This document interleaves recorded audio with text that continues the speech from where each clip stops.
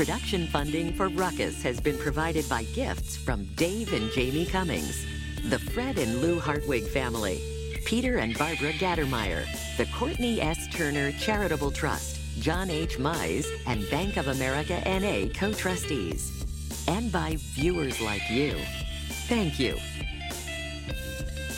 Welcome to Ruckus, our weekly food for thought fight, where we fight tooth and nail and sometimes tongue-in-cheek over the news of the day and the trends of the times.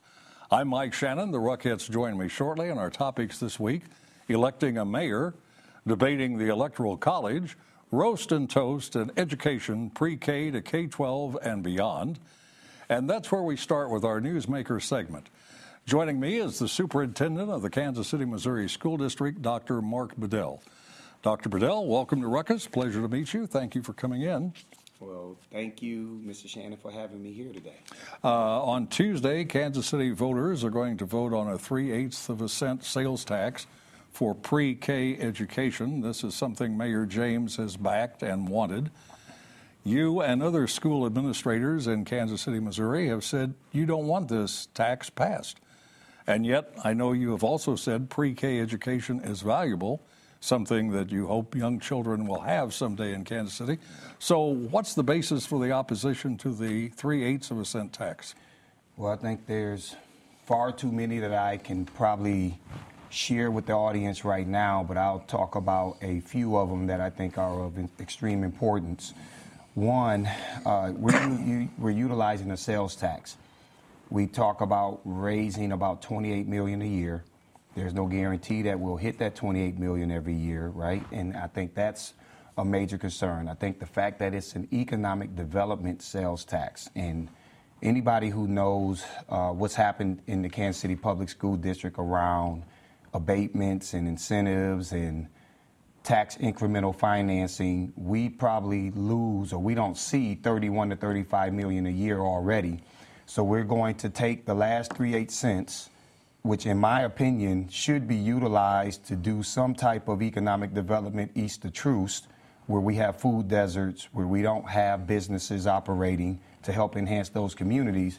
But we want to turn around and use that to fund early childhood education, and I think that's a problem. I think it ties our hands as respective superintendents. It doesn't give us an opportunity to work locally with our community to go after a levy, which we think would go a lot further, but also continually give us the autonomy that elected boards were selected to do. So let me ask you this: if the 3/8 of a cent sales tax is approved by voters on Tuesday, what do you do then? Do you turn down the money, refuse to implement the program? Absolutely not. I mean, if it passes, I think the district will move forward just as any other school district with continuous expansion of early childhood. I think that the message that's out there right now is that districts haven't been doing anything. I authorized 1,100 tuition-free pre-K seats the first day I took this job. I also started one of the first regional early Head Start programs at one of my high schools, where we educate kids from birth until 4. And so we've been very intentional around expanding early childhood, and it's a part of our strategic plan. What ages are we talking about in pre-K? Well, and for us, our school district currently serves 3- and 4-year-olds, and we offer full-day services to those students who attend. The plan focuses only on 4-year-olds. And what do you teach 3- and 4-year-olds? I mean, I think it's at that phase you're beginning to introduce them to letter sounds, making sure that they can count from 1 to 10, understanding shapes, understanding colors. It prepares them for later education? The fundamental building blocks that give them a strong foundation as they then get ready to enter into kindergarten.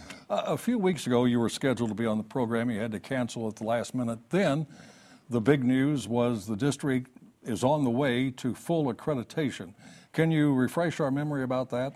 Yeah, absolutely. We have worked extremely hard, and I love to give credit where credit is due.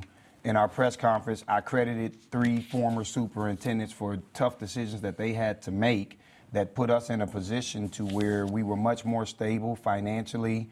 It allowed for us to come in with my team working with this current board to really focus on teaching and learning, to just do the fundamental 101 things: rewriting curriculum, getting it vetted by the Council for Great City Schools, giving our people the right kind of professional development, making sure that our principals have the resources that they need to be great instructional leaders.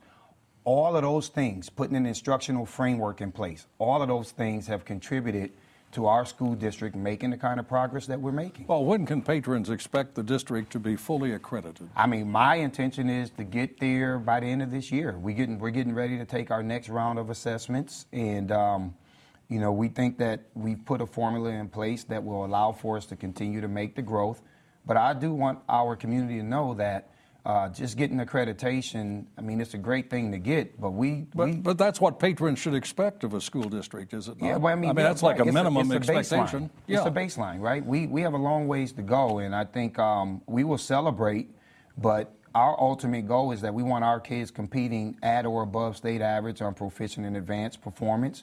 We want them to compete at the national level on NAEP and ACT and AP and IB, and we're not going to stop until we get there, but it is about expectations. All of these kids can achieve, and I know some of our kids show up with variables that work against them, but they can be successful. When you get there, come back and talk to us about it, all right? Sure thing. Thank you so much. Pleasure to meet you. Thanks for coming in.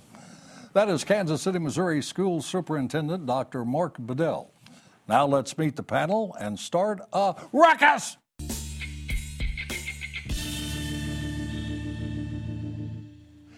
Jason Grill is the founder of J Grill Media and a senior advisor at Paris Communications.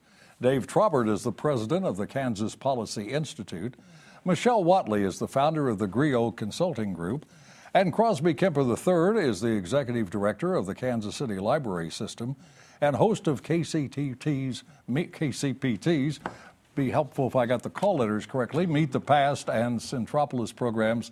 Thanks to all of you for coming in. Welcome to the program.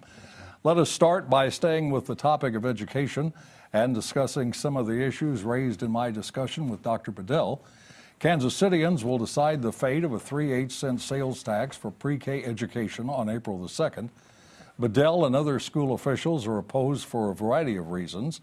The Chamber of Commerce, among others, has offered support for the project, which will be on the ballot because of the backing of Mayor Sly James. During his 8 years in office, James has usually gotten his way. Can he get one last victory with the pre-K tax? And we'll start with Michele. If he does, it won't be without a fight.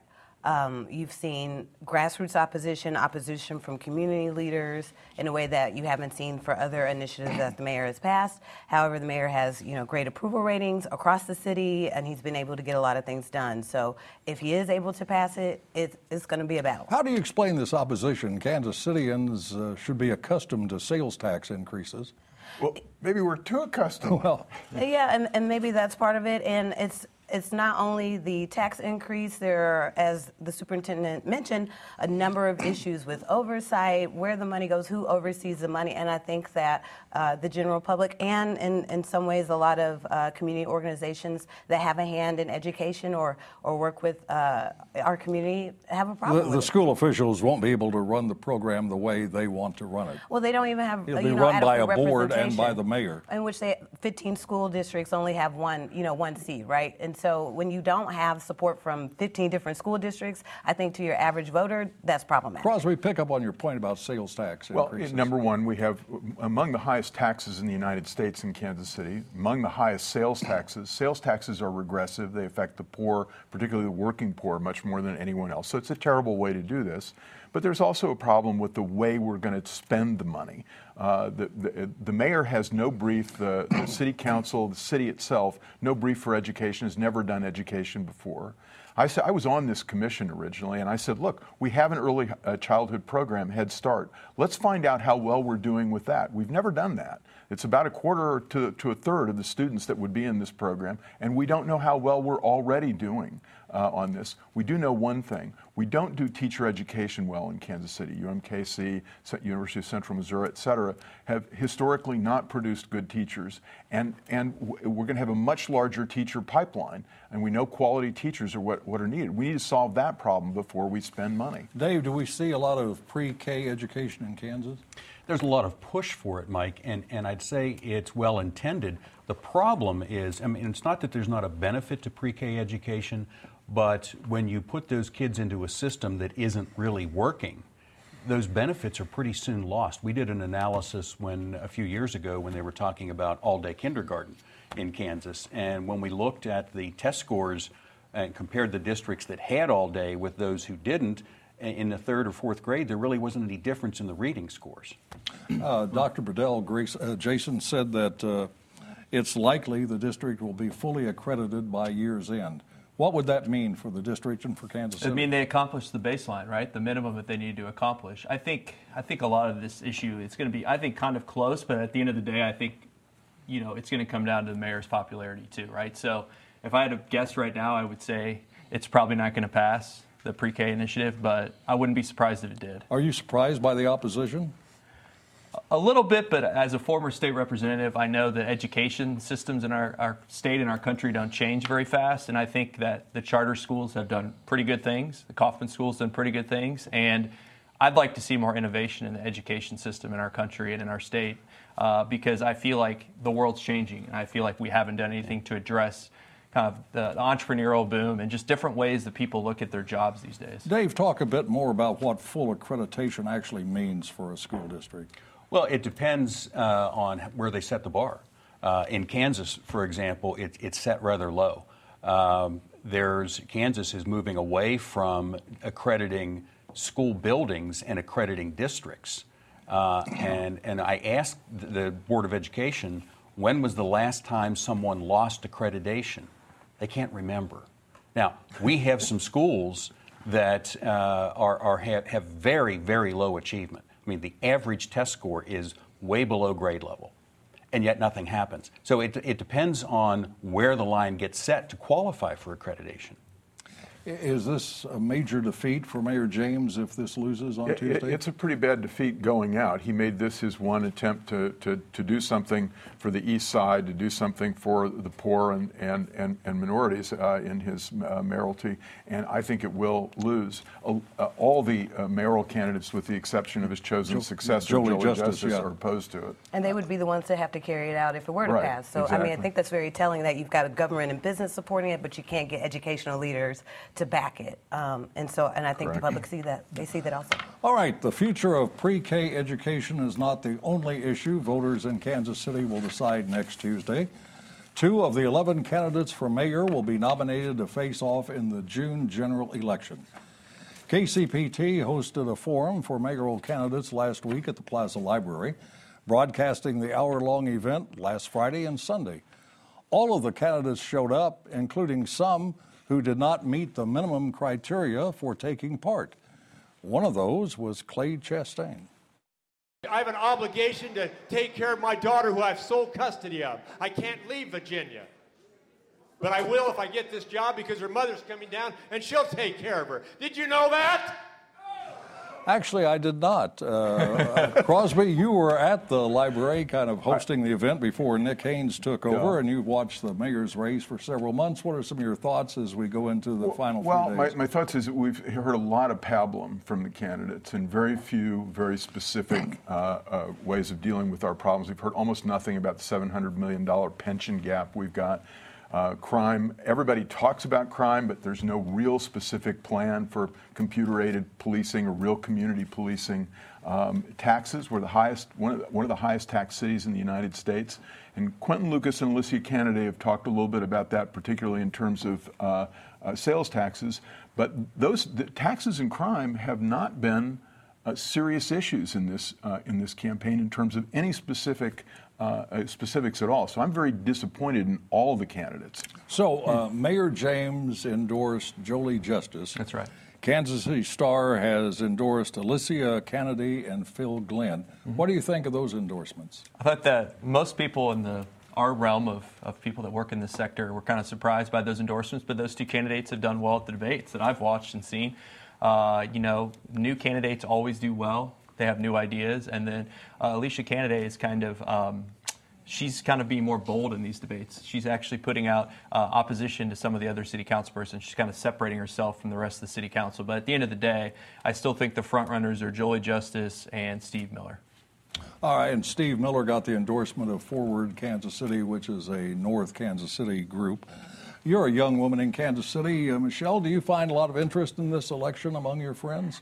It's almost on opposite ends. I either have friends that are highly engaged and ready to, vote or paying attention to what's going on, and then I have friends and people in my circle who don't even know there's an election. And that's indicative of most of Kansas City at this point. You've got over 40% of voters who are undecided, and we are within the week of voting. So I think the candidates are maybe just playing it safe and not doing the work to really differentiate themselves and put their races out there. You're just only starting to see real traction, and I think, that's kind of disappointing. After coming off the heels of 2018, where we were highly engaged, I thought that would maybe trickle down to the local level. But doesn't the real battle begin when you've got two finalists? Yeah. I think it does, but I think in this case, when you have so many candidates and the threshold to be in the top two is so low, you've got to do more work to make sure your base is out and that you put yourself out there. And I don't know that we've. And I would say that we have good candidates. I will get more into the KCPS debate, but I thought that was really well done. And there were a lot of issues discussed. And they all came out against potholes. I mean, which may be the major issue. Well, and 6 of them didn't take any credit for the potholes, though they've been around while they were building. I disagree with Jason. I'm really disappointed in the lack of specificity. These candidates don't have programs to do anything about the real problems. But Crosby, once we get to 2, they're going to have more time to talk about more issues, right? Well, one could hope. Yeah. One could hope. Dave, Kansas City, Missouri doesn't have a strong mayor form of government. It's a council manager form. 12 members of the city council. Most of the administrative authority rests with the city manager. The mayor has some. Is it really that critical who is the mayor of Kansas City?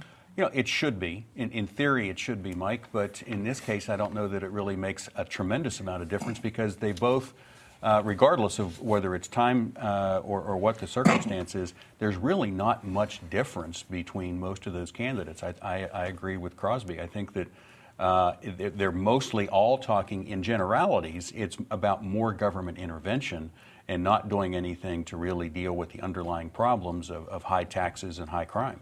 I think Jolie Justice and Steve Miller have raised the most amounts of money.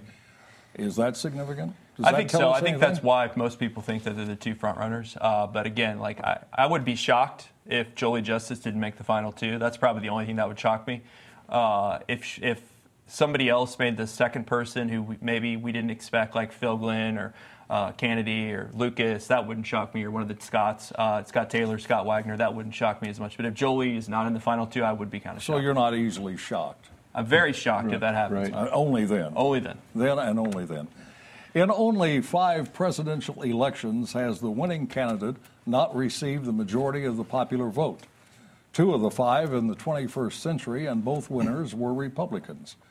Victory in those 5, as in all presidential elections, came through the constitutional method established by the founders, the Electoral College.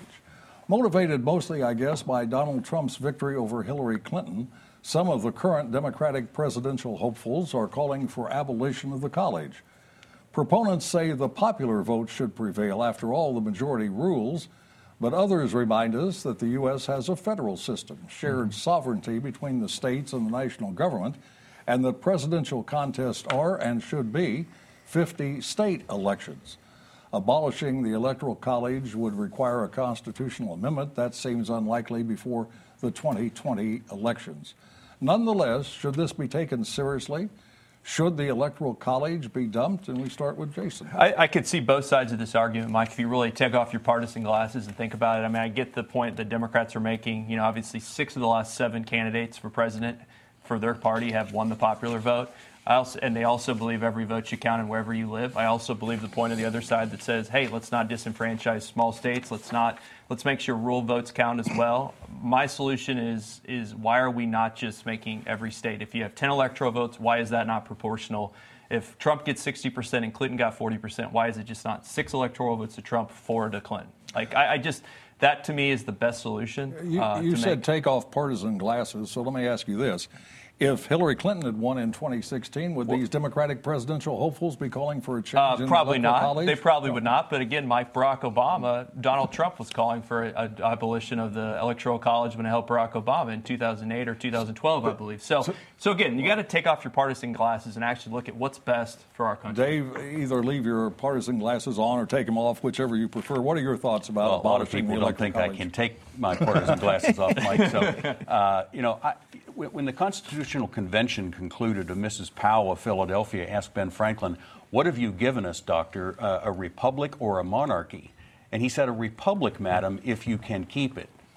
I think we need to keep the Electoral College if we want to keep our republic. And I'd remind and to reinforce what you said, Mike, it's a republic. It is not a democracy, and thank goodness. That's just two wolves and a sheep deciding what's for dinner. A writer I know Crosby and I admire, and I think you do as well, Dave, George Will, put it this way: in a democracy, everyone votes for something. In a republic, voters decide who decides. There's the essential difference. Michele, what do you think about abolishing the Electoral College? I think it's going to be hard to abolish, especially in the climate that we have now. It'd be difficult to do. But I think it speaks to, and what candidates are speaking to, is a larger issue that voters are facing, and that they feel that their vote and their voice is not being heard. That's essentially what this boils down to. That, although we've only had this happen in, 5 different elections, it's been 100 years since the last time it's happened. What has gone right in the last, 100 years before the last, few elections, before the popular vote was not enough to get the candidate elected? People, and I think regular voters, can't understand how, if there are enough votes for a candidate to win, they still don't win. That's problematic. Well, the problem, I think, Crosby, is if you did it by just popular vote, wouldn't the major, larger states decide every presidential election? That's the argument, as Jason said. We're having this discussion for one reason, because Hillary Clinton didn't go to Wisconsin. I think that's not a good reason to have a constitutional discussion. I also would point out, in those 5 elections that you mentioned, the person with the most votes, the plurality of votes, actually didn't get a majority. In none of those 5 elections, I'd have to explain this Bill Clinton, at a bar for example, in 1876 why that's true, but it didn't get a majority. So a majority of people actually voted against the person with the plurality. So you can make an argument for the Electoral College that way. At least the discussion about the Electoral College keeps our minds off the court packing plan. That is the other change of constitutional norms that's on the table right now. And lowering the voting age in presidential elections to 16. Would that be a great idea? I think that, we need extreme, right? It's a little extreme, but in essence, we need to make the access to voting and the ability for people to vote as easy as possible, right? This is part of what being in a democracy is about, right? People need to have access to the vote and be able to vote. Well, and to know this that their doesn't vote keep is people counted. from voting. It depends on how the votes are counted. It doesn't keep people from voting. But again, if I cast a ballot and you win, you get the most numerical votes, I expect that to be my candidate. I don't understand how a body... Yeah, just don't give winner take all. Like Florida, give your electoral votes, split them up between who gets what percentage, and then it's all taken care of. Well, of course, they can actually choose. The Electoral College members can choose who to vote for. Right.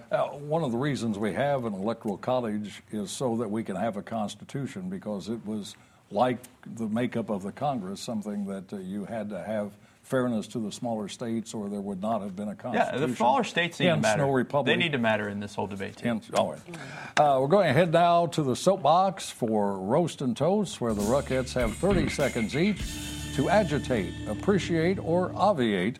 And we start with Dave. A toast to Kansas Representative Christy Williams. She's behind 2 really important pieces of legislation this year. House Bill 2006 creates a database of all the state's taxpayer-funded giveaways and would require them to be periodically audited so we can learn whether they're really delivering on all those ribbon-cutting promises. She also developed legislation that requires school districts to develop their budgets from the classroom up and certify that funding is set aside so that kids are really getting the education they deserve. We need more accountability in government, and Representative Williams is a leading voice in that area. All right, Michele. I want to give a toast to Shirley's Kitchen Cabinet.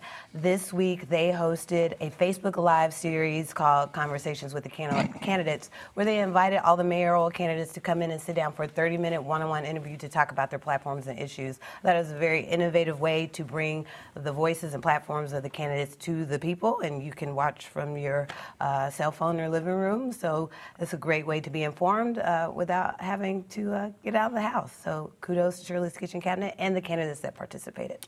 Jason. On that note, I want to also toast a mayoral forum that KCPT hosted. It was awesome. Nick Haynes hosted it. It was fast-paced, high energy. It actually brought out some energy out of the candidates, some boldness out of them, and it was exciting, entertaining. It's on YouTube now if you haven't seen it.